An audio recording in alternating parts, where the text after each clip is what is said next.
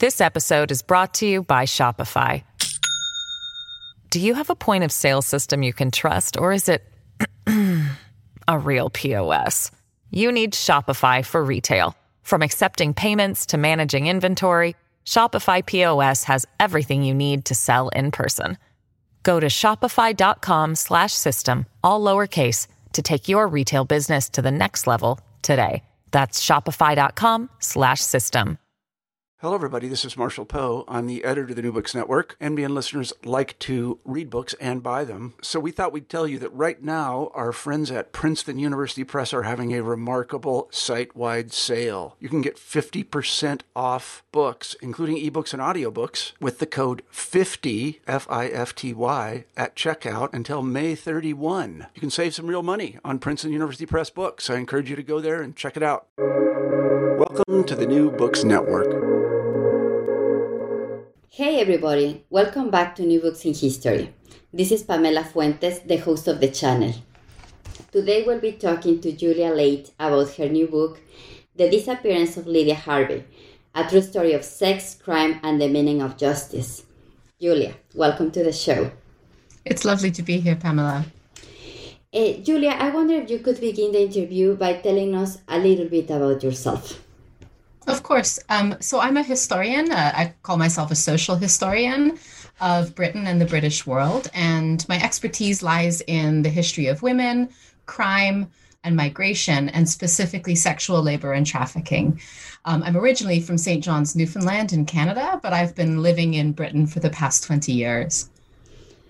Okay, great. Well, let's talk about all the work you have doing by writing this book. So I was wondering, how did Lydia Harvey's story found you, or how did you found her story? Oh, I love this question, because it really was one of those moments where it did just kind of fall into my lap. And I found her story a very long time ago, about a decade ago, as part of a general research I was doing into the history of trafficking and prostitution in early 20th century Britain.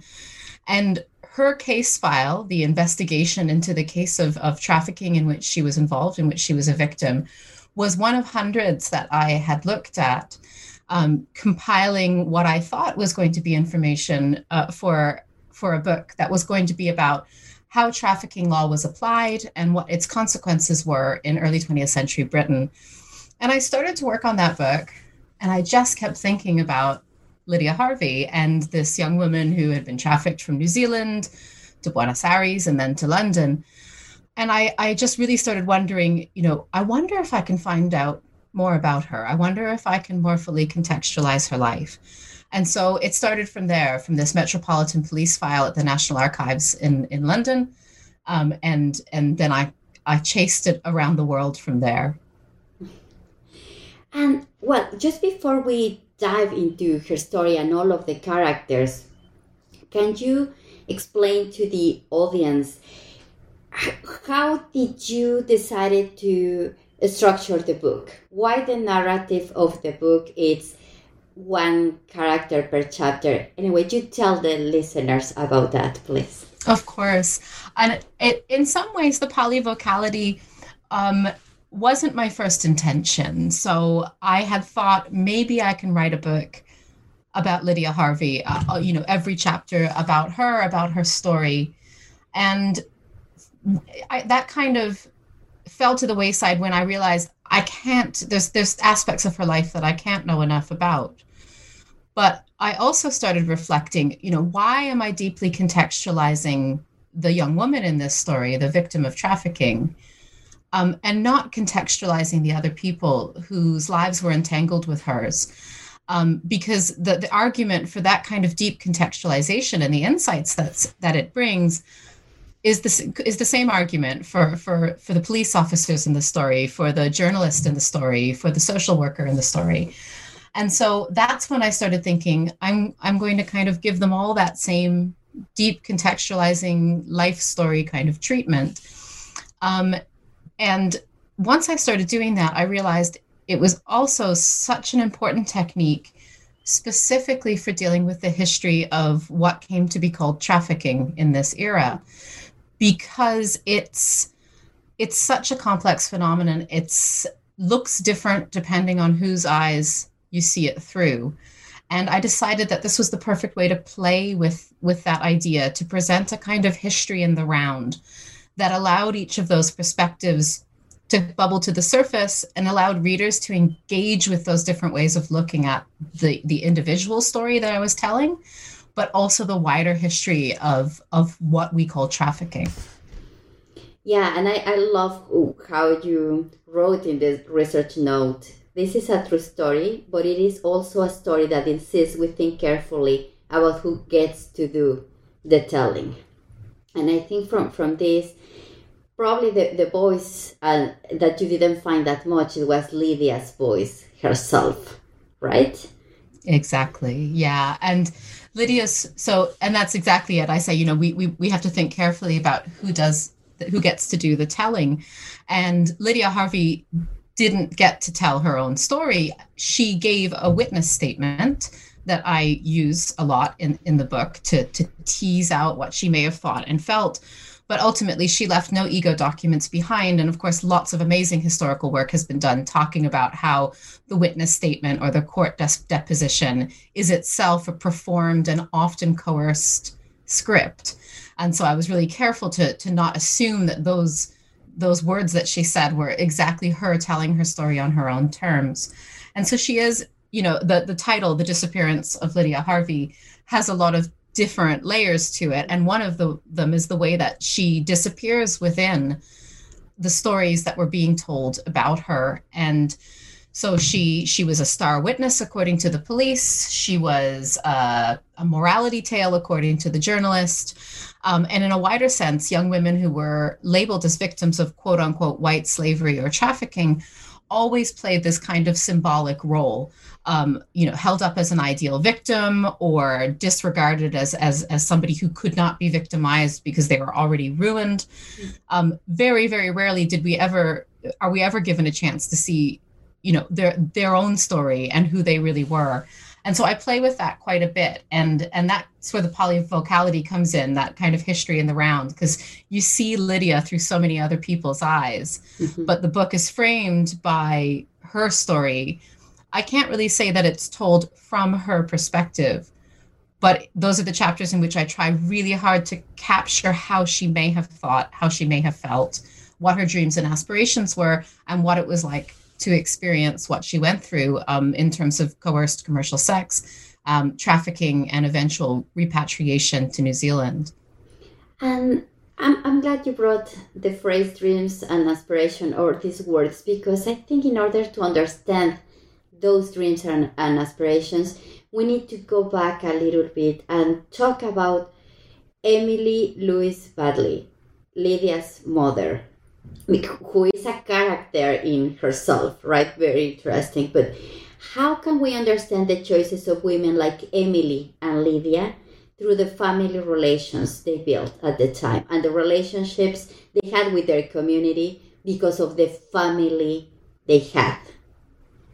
That's a really good question. And it took me so long to find Emily Louisa Baddeley, Lydia's mother. And as astute listeners will pick up on, she doesn't have the same surname as her daughter. And I was just revelation after revelation came once I found her name and started learning more about her life. So Emily Louisa Baddeley was a working class young woman who was abandoned, orphaned, or her mother died and then abandoned by her father. And she was raised by a ward in Dunedin in New Zealand in the 1870s and 80s, and found herself pregnant out of wedlock with Lydia Harvey in 1892. And I'll maybe you'll invite me to talk about the role of her father, who I also found eventually later. But Emily Baddeley raised Lydia as a single mother and ended up having many other children by other fathers, only married much later in her life. And so she ended up with 8 daughters in the end, without a father in sight. And it's just this incredible story because there's been some excellent scholarship on motherhood and families in New Zealand at this time. And Emily Badley was an absolute anomaly. It was very rare to have this big a family, all children out of wedlock. And I got really interested in, how she navigated that. She was a music teacher and she lived in a small town. Everyone must have known her. Everyone must have known her family and her eldest daughter. And, I think quite hard about how she fit within that community. And I try not to make too many assumptions, in terms of, she must have been ostracized, or she must have struggled, because I think the record on Emily Badley just shows again and again that she was incredibly resourceful, didn't seem to care very much what anyone else thought, and was a well-known music teacher in the community. So I get really interested with people like this in the past, because they really challenge assumptions that we make when we don't kind of think about the people at the heart of these historical records. They defy our expectations. They're not stock characters, and because of that, they're just so incredibly idiosyncratic, and they tell us so much about lived experience, I think, at the time. So yeah, that was her mother, a very interesting character in her own right. Yes, and what was the role of Lydia in a family with 7 sisters and she being the oldest? What happened with her in this family? Yeah, so I this is where I make a very educated interpretive leap and assume that as the eldest daughter in a family with 7 younger siblings, including many that were quite a lot younger than her, her life consisted of a heck of a lot of work and childcare within the family home. So much labor must have fallen to her. That's a very, very typical pattern for eldest daughters at this time. And I think a lot of people would recognize that as eldest daughters, even in the present day. The work that falls to them as surrogate parents, and as household laborers. And so there's one moment when her mother brings news to her of another baby on the way. And in fact, it's a set of twins ultimately. So 2 babies are born when she's 15, 16 years old. And as I say in the book, this is very likely to have helped precipitate her desire to move out and find her own work and find her own way, because even though she loved her sisters, if she stayed, she would disappear. And so I think a lot about, how that contributed to her decisions and her self-perception. And talking about these different layers of disappearance, the more you talk about that, the more I think about Lydia disappearing from London to go to Buenos Aires with these 2 people, but also she disappearing from the life she used to have before taking that trip to Buenos Aires and before knowing these 2 people. Can you talk about this moment, this definitive moment in the life of Lydia? Because there are a few months and her world just changed. Exactly. She left Oamaru, which was the small town that she was born in. Well, she wasn't born in, but she was raised in. And she goes to Wellington, part of an army of young women who are leaving smaller towns and rural communities all around the world in this period to take up live-in domestic service, factory work, and shop work in bigger cities. And so she's making this move in the context of an era that's really obsessed with these girls. I'm using the word girl on purpose there because they were thought of as girls, not women. And so she's part of this army of disappearing girls, as I argue in the book, these young women who have left the supposed safety and sanctity of their traditional family homes and who are moving into a global mobile workforce more than ever before in this period. And Lydia Harvey becomes one of them. So she disappears within that larger demographic of young women. But then she gets to Wellington. She starts working as a live-in domestic servant, absolutely hates it, as do most people who work in that industry.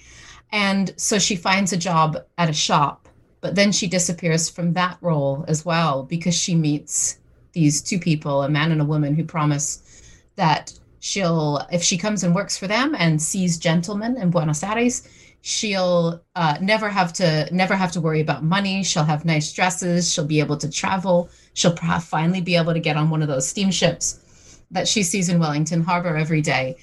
And so she boards the steamship and then disappears right into those absolutely kind of stereotypical stories about trafficking that are being told in this era. So one of the things that interested me so much about Lydia Harvey's story when it first sort of appeared on my archive table was the fact that it is so almost like you can't make it up, because it's so close to the kind of urban legends and moral panics about trafficking that were being told at the time, that a lot of my scholarship and a lot of other people's scholarship really works quite hard to unpick and sort of talk about how, the trafficking was a moral panic. Obviously, it was a real experience, but also a moral panic.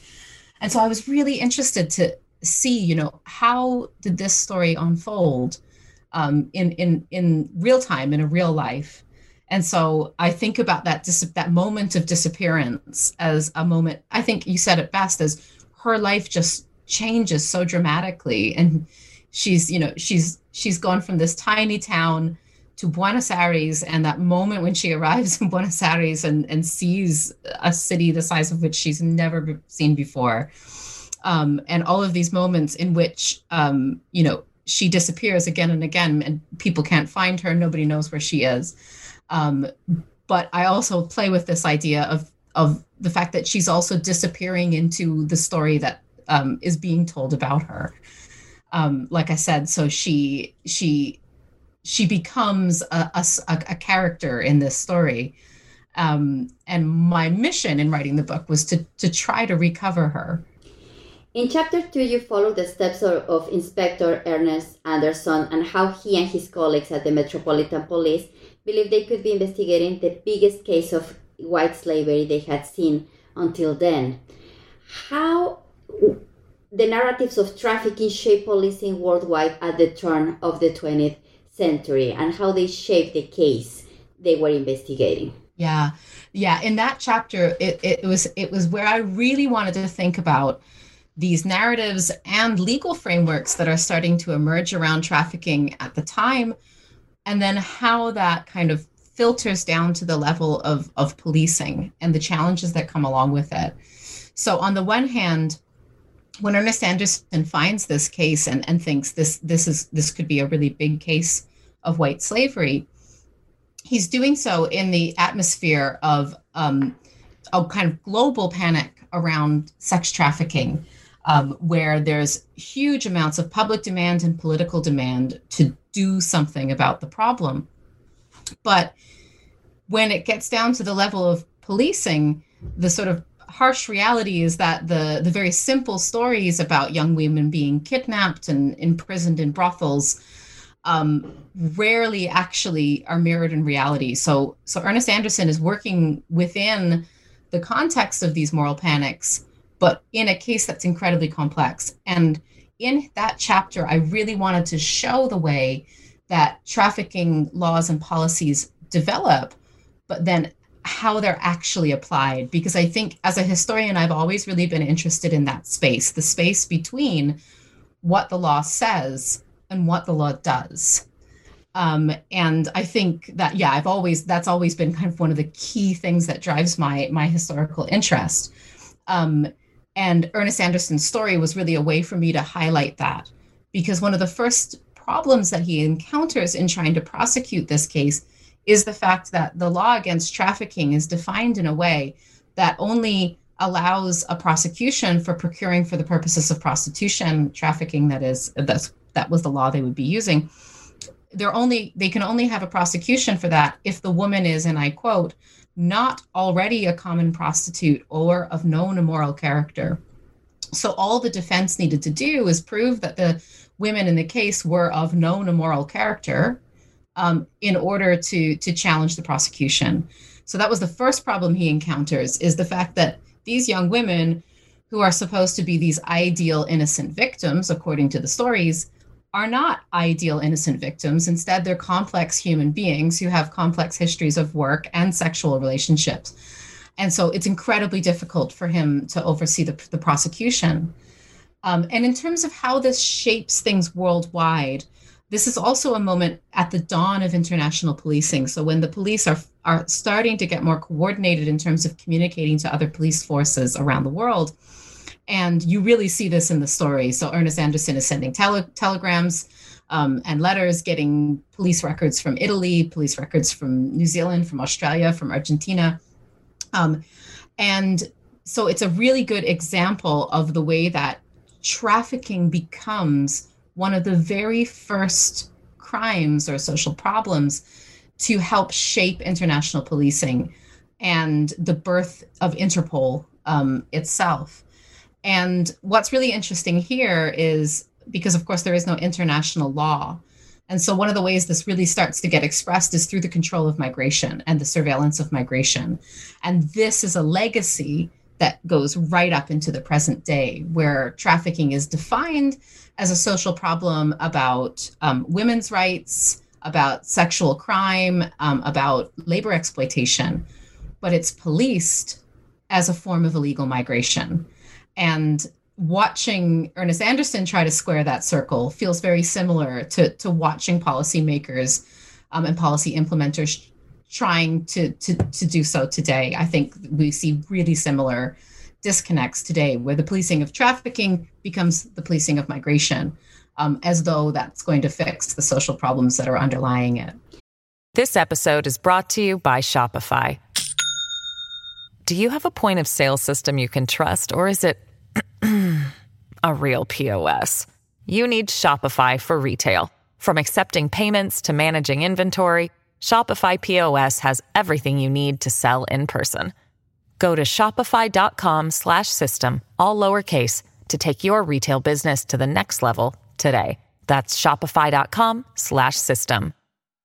And when following the challenges of Anderson in finding an ideal victim to prosecute, these procurers, pimps at the time, it is important to think about the role of the press in building narratives of trafficking. And that's what you do in chapter 3, The Newsman.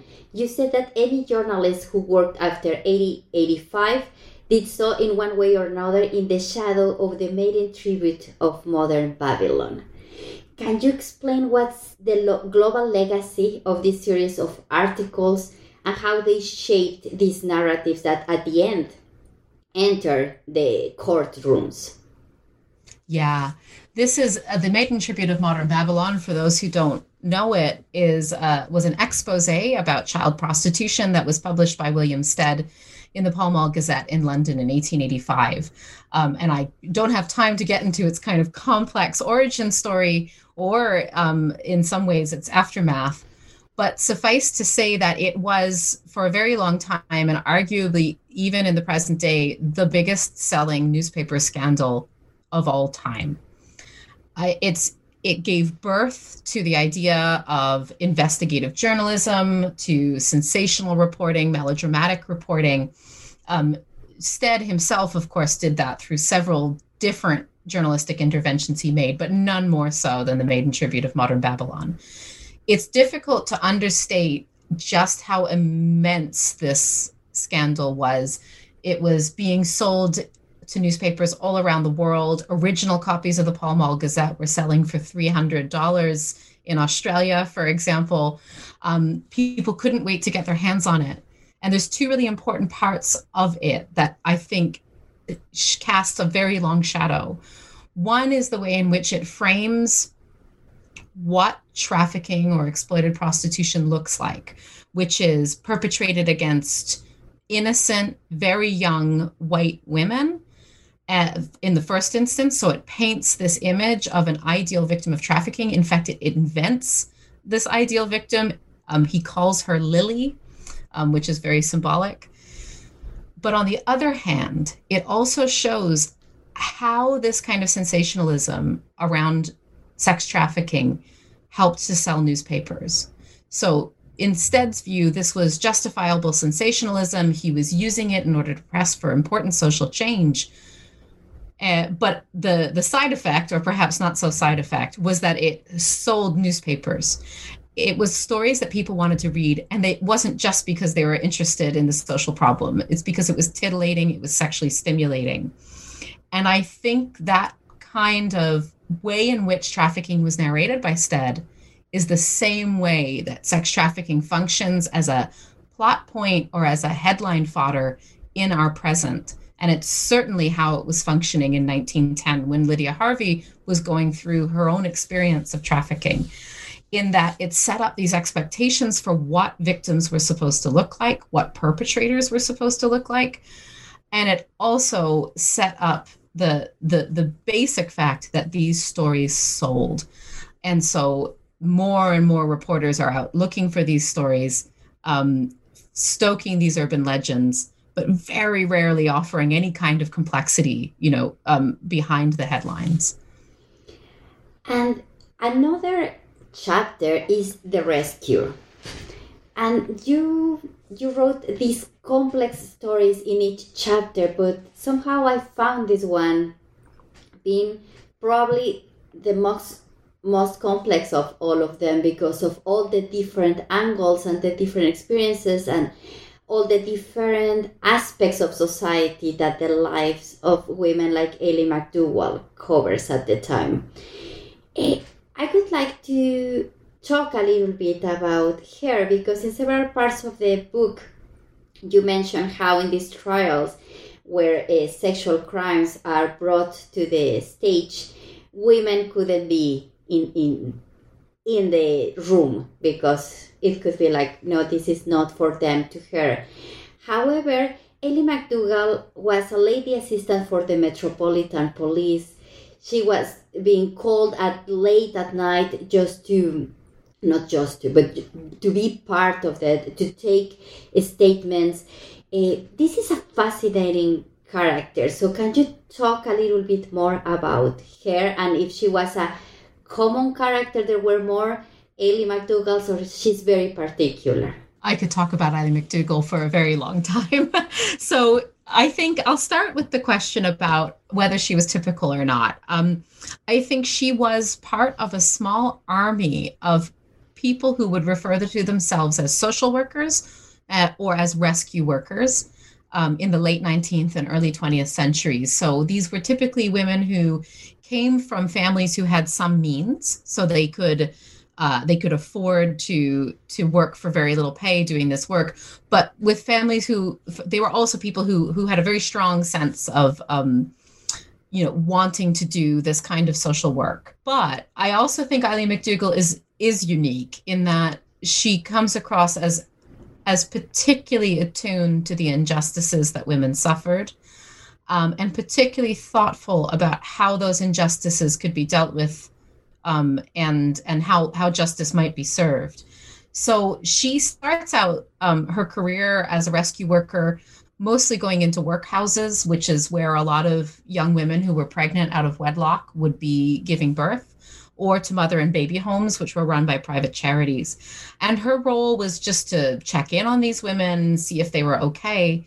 And in this role, she started encountering many, many young women who were telling her that they became pregnant through familial abuse, what was then called incest, or by institutional abuse, or by other kind of intimate abuse, so in their neighborhood, or a boyfriend, or what have you. And so Ellie McDougall made it one of her roles to find fathers and bring them under bastardy orders, but also to prosecute cases of rape and incest. And so she would sort of be regularly seen showing up at a police station with a young woman willing to make a statement. And eventually the police said, do you actually want to take this role on? And they gave her this job of lady assistant for the Metropolitan Police. And her job was to take statements from young women who had experienced incest, trafficking, familial abuse. This was, I think, primarily because the male police officers did not want to do it.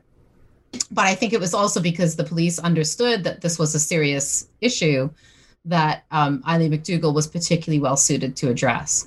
And so by 1910, more and more funding is being funneled towards these anti-trafficking organizations and what we would now call safe houses or rescue homes for women who had been victims of this. And so they offer to Eileen McDougall to run one. And so she sets up this home as well to quote unquote rescue victims of initially trafficking. That's where the funding came from. But one of the great complexities in that chapter is very quickly the home's residents are, the home's residents who are trafficking victims become seriously outnumbered by the young women who had experienced abuse far closer to home. And one of the key things I really wanted to bring out in this chapter, and Eileen McDougall says this incredibly eloquently herself in the very little writing that she left behind. I think she was too busy to do much writing, actually. She says, this is, oftentimes it's the home, the place that the woman is assumed to be safe. That's the place where she encounters the most danger.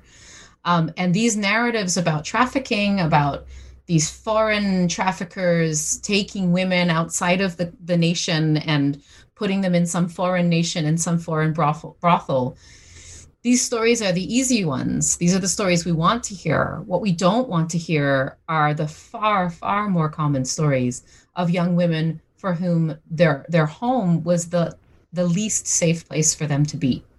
And so Eileen McDougall is just acutely aware that leaving, rather than these moral panic stories that say women should stay home because if they leave their home, they'll get into trouble in the big city. Eileen McDougall understood that for thousands of women, home was the thing they needed to leave to make themselves safe. And so she tries to provide a kind of alternate home for some of these young women within the confines of what she could do in the early 19th century with no social welfare systems or anything like that. And within the confines of her own ideas about what these young women should be doing. So I don't want to paint too romantic a portrait of her. She was also a woman of her time. But it's absolutely fascinating to see her navigate these systems and fight for the rights of victims of sexual assault who were just systematically invisibilized by the media and by politics. And I just want to talk a little bit more about one of the points you made in this chapter. Some of the motives that moved behind charity and social work at the time that was, as you mentioned, formed by middle-class women. And for this chapter, for a part of this chapter, you talk about the concept of tender traffic developed by April Haines. What is tender traffic and why it made sense in this chapter? Yeah, I absolutely love April Haines's work, and her book is forthcoming. And this is she's talking about a totally different context of rescue workers working in the United States in the early 19th century, and they're rescuing these young women from brothels. And April puts it very evocatively. She says they wanted to rescue them out of brothels and put them into kitchens. And this is a phenomenon we see stretching from the 19th century all the way up, well, arguably into the present day, and certainly at Lydia Harvey's time in the early 20th century, where the idea was that there was a serious labor shortage in terms of domestic labor. These young women like Lydia Harvey, who were starting to really hate domestic service, well, I think they probably always hated it, but at long last, there were labor alternatives for these young women, including factory work, including shop work, and including sex work. And so one of the sort of main sources for this domestic labor was poor young women who had fewer choices because they had been victimized or because they had been pregnant out of wedlock. And so the role of Eileen McDougall and many, many other rescue workers were very often to rescue these women from their bad situations, whether or not they wanted to be rescued, and to retrain them in domestic service. So you see a lot of these rescue homes, not the one that Eileen McDougall ran, but others, who very explicitly say, we're taking these errant young women, kind of semi-criminal women who's selling sex, women who've had babies out of wedlock, we're taking them in and sheltering them explicitly to retrain them. While they're being trained, they're going to work in our laundry, and their unpaid labor is going to fund our institution. And you see this replicated over and over again. Obviously, the most well-known story is of the Magdalen laundries in Ireland, which is one of the most grievous examples in the early 20th century of rescuing women and then forcing them to perform domestic labor. But this is being replicated the world over by capitalist and globalizing capitalist society that is desperate for the cheap, flexible labor of these young women. And so the panic about sex trafficking is constantly being entangled with the other side of the coin, which is the fact that while they're worrying about the exploitation of these women in sex work, they are simultaneously exploiting them in other forms of cheap exploited work, the most of all within domestic service. But there are other examples as well, including the entertainment industry, which I talk a little bit about in the book. And of course, one of the big puzzles in this trafficking narrative were traffickers themselves. So in one of your chapters, you talk about Antonio Carvelli, which is the trafficker of Lydia Harvey. And you mentioned that men like him occupied a particular place in public imagination. They are despicable and fascinating. And you said, and I quote, in other words, people love to hate them. Why was that? Yeah, this is, as you can probably tell from reading Antonio Carvelli's chapter, I could have written an entire book about him. I easily could have made a book about him. I did consider it briefly, but ultimately I decided I didn't want him to have the last or the only word on the story. I couldn't bring myself to write a whole book about this guy. Yeah. That being said, he is incredibly charming and fascinating and disturbing and human, ultimately. And that's what I wanted to do in that chapter. I wanted to take the stereotype of the pimp and trafficker, which exactly was this. They were called beasts in human clothing, fiends in the shape of a man. They were considered to be the most despicable of all criminals. And as I say in the book, the police had more sympathy for murderers than they did for pimps and traffickers. They really thought of them as the bottom of the barrel. And so I thought quite deeply about what it was like to be Antonio Carvelli, who was incredibly dedicated to his own self-fashioning, who had a very clear idea of himself as a man of business, as an entrepreneur, as a respectable, well-dressed person, and how he navigated his life and his identity in the context of these images. And it really is fascinating. He ends up with, I think I identified about 16 different pseudonyms at the end of the day. He probably had more. He's probably evaded me several times. And I did, I try to be really careful with him because it's hard, striking a balance, because obviously he was a person who did terrible things and probably did them far more than once. But I am always really troubled when particular kinds of criminals, especially men who are guilty of sexual crimes, are turned into monsters, because I think that's a very convenient narrative for us to be able to say, to paint these people as monsters. And I think that's why pimps occupy that quite interesting space within cultural imagination right up into the present day, that kind of love to hate them. Because they, we can caricaturize them, we can monstrosize them, and that enables us to not have to think about them as integral parts of a global economy, as part of wider societies, as doing something that's not so different from the kinds of exploitations that we're perfectly comfortable with or that we don't talk about. And so I really tried to put him in that context. He's very fascinating. And I think I say at one point, he was obviously a very fascinating human being and definitely not one of the best ones, but at the same time, not a monster, and he cannot be understood on those terms. And And on one of your last chapters, you talk about Veronique Sarah White.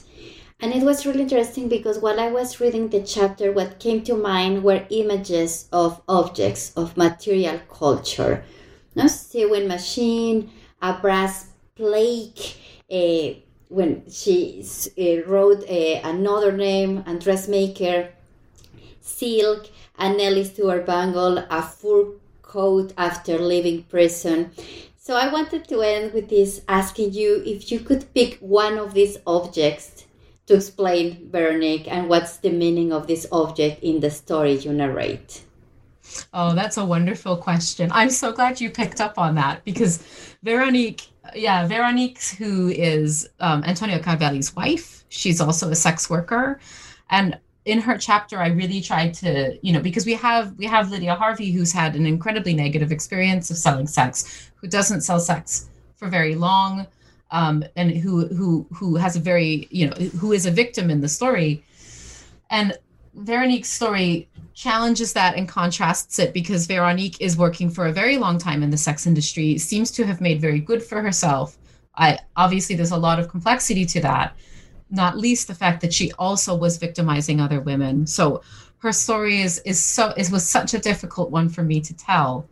And as she sort of started to emerge through the archive, because she was the very last person I was able to find, she's only ever identified by a pseudonym in the case files. So she's never named in any of the case files. And it was only because I managed to find a marriage certificate between her and Antonio Carvelli, in which her name was completely misspelled. But I managed to find it by purposely misspelling her name over and over again until it came up. Anyways, very long story, but I didn't think I was going to find anything about her. And I started to find more and more, once I got her real name. And then a picture of this woman emerges who really feels like an avatar of the early 20th century, a woman who is enjoying these new cultures, these new material cultures of consumer goods, who's traveling on steamships, who's seeing the world, who's, making no apologies for how she's living.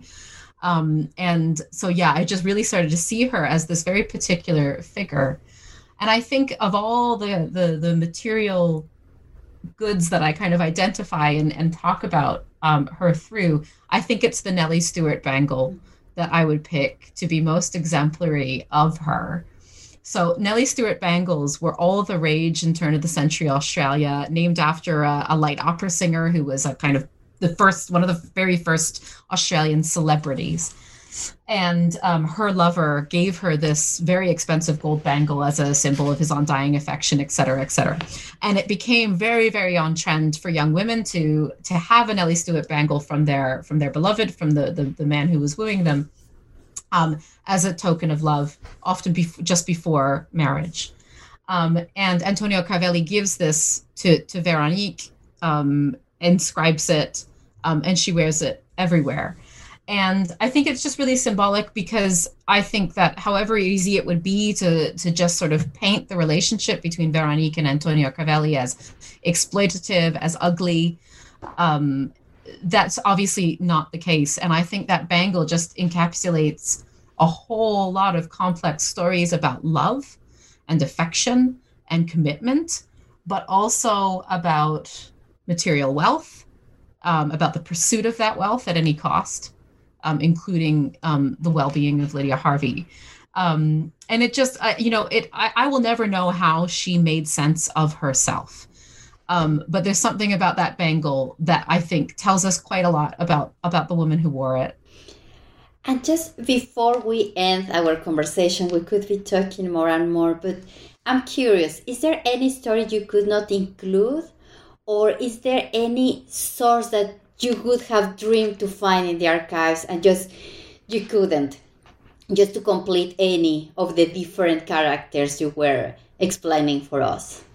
Yeah, I think I'll start by talking about the moment when I did find something in the archive that I didn't think I'd be able to find, because the book is built around the archive file that I mentioned in London when we first started chatting, and then another file that I found quite quickly through the work of another historian who was working on it for a different reason, which is a case file that the police in Australia held about Antonio Carvelli. So I thought those were my two central files, and I was searching for other little bits and pieces through various different archives, through genealogical records, newspapers. But I knew that there was a kind of third part of the story, the part in New Zealand, that I would never know until I got to Wellington and ordered a file that was a totally misspelled version of one of Antonio Carvelli's pseudonyms. And just on a whim, I ordered it up. And it turned out to be the entire sort of third part of the story.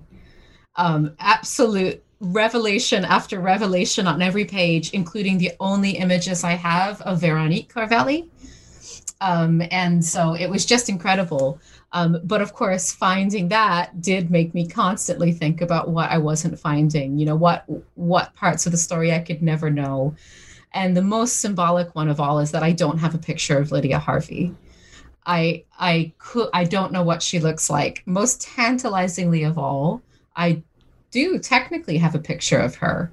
I have a picture of her in a group of children, a school photograph, in which only about half the people are identified. So I know she's in there. I just don't know which young woman or which girl she is. And I think, if I had to sort of dream of that missing archive file, it would be one that told me more about her early life and more about her later life, which I won't say anything about because I don't want to spoil the ending of the story, because I do save that part for the end. But yeah, that's what I wish I could know just a little bit more about. But I think, in some ways the book operates in the shadow of all of the things that it can't know. And I think part of the point is that you're never going to know the full sort of thoughts and feelings of young women like Lydia Harvey. They didn't write them down, or if they did, they didn't think they were worth saving, or even if they did, the archives probably didn't think they were worth saving. And so, I think playing with what I can and can't know was a major structuring force in the book. And I hope that I've left the readers enough space to imagine their own versions of the characters in the book. Well, Julia, congratulations for this amazing book and this amazing project. Is there anything else you are working on now? I mean, after all of this work, I must ask for more work, right? Is there anything else you are doing now? I'm in the very early days of a new project, which is actually quite a departure thematically. It's not about trafficking at all, but it is kind of, it comes out of this book in two ways. One, in the way in which this book really showed me how storytelling and narrative have a really big role to play in dealing with difficult stories and complex stories and telling them in new ways. And it also comes out of the fact that I used so much family history research and genealogy for this book. So I kind of did full family histories on everybody. And so I'm kind of turning that gaze on myself for my next book and thinking about my own family's history in the context of settler colonialism in Newfoundland. So thinking about how to tell difficult stories of settler colonialism within the context of my own family's story. So it's really different in some ways, but some of the core themes are going to echo between the two books. That sounds like an amazing project. Very, very interesting. Julia, I want to thank you for being on the show today, talking about the disappearance of Lydia Harvey, a true story of sex, crime, and the meaning of justice. It was a great conversation. Take care. Thank you so much. It was so lovely to be here. Thank you, Julia, and thanks everybody for listening to New Books in History, a podcast channel on the New Books Network. Until next time.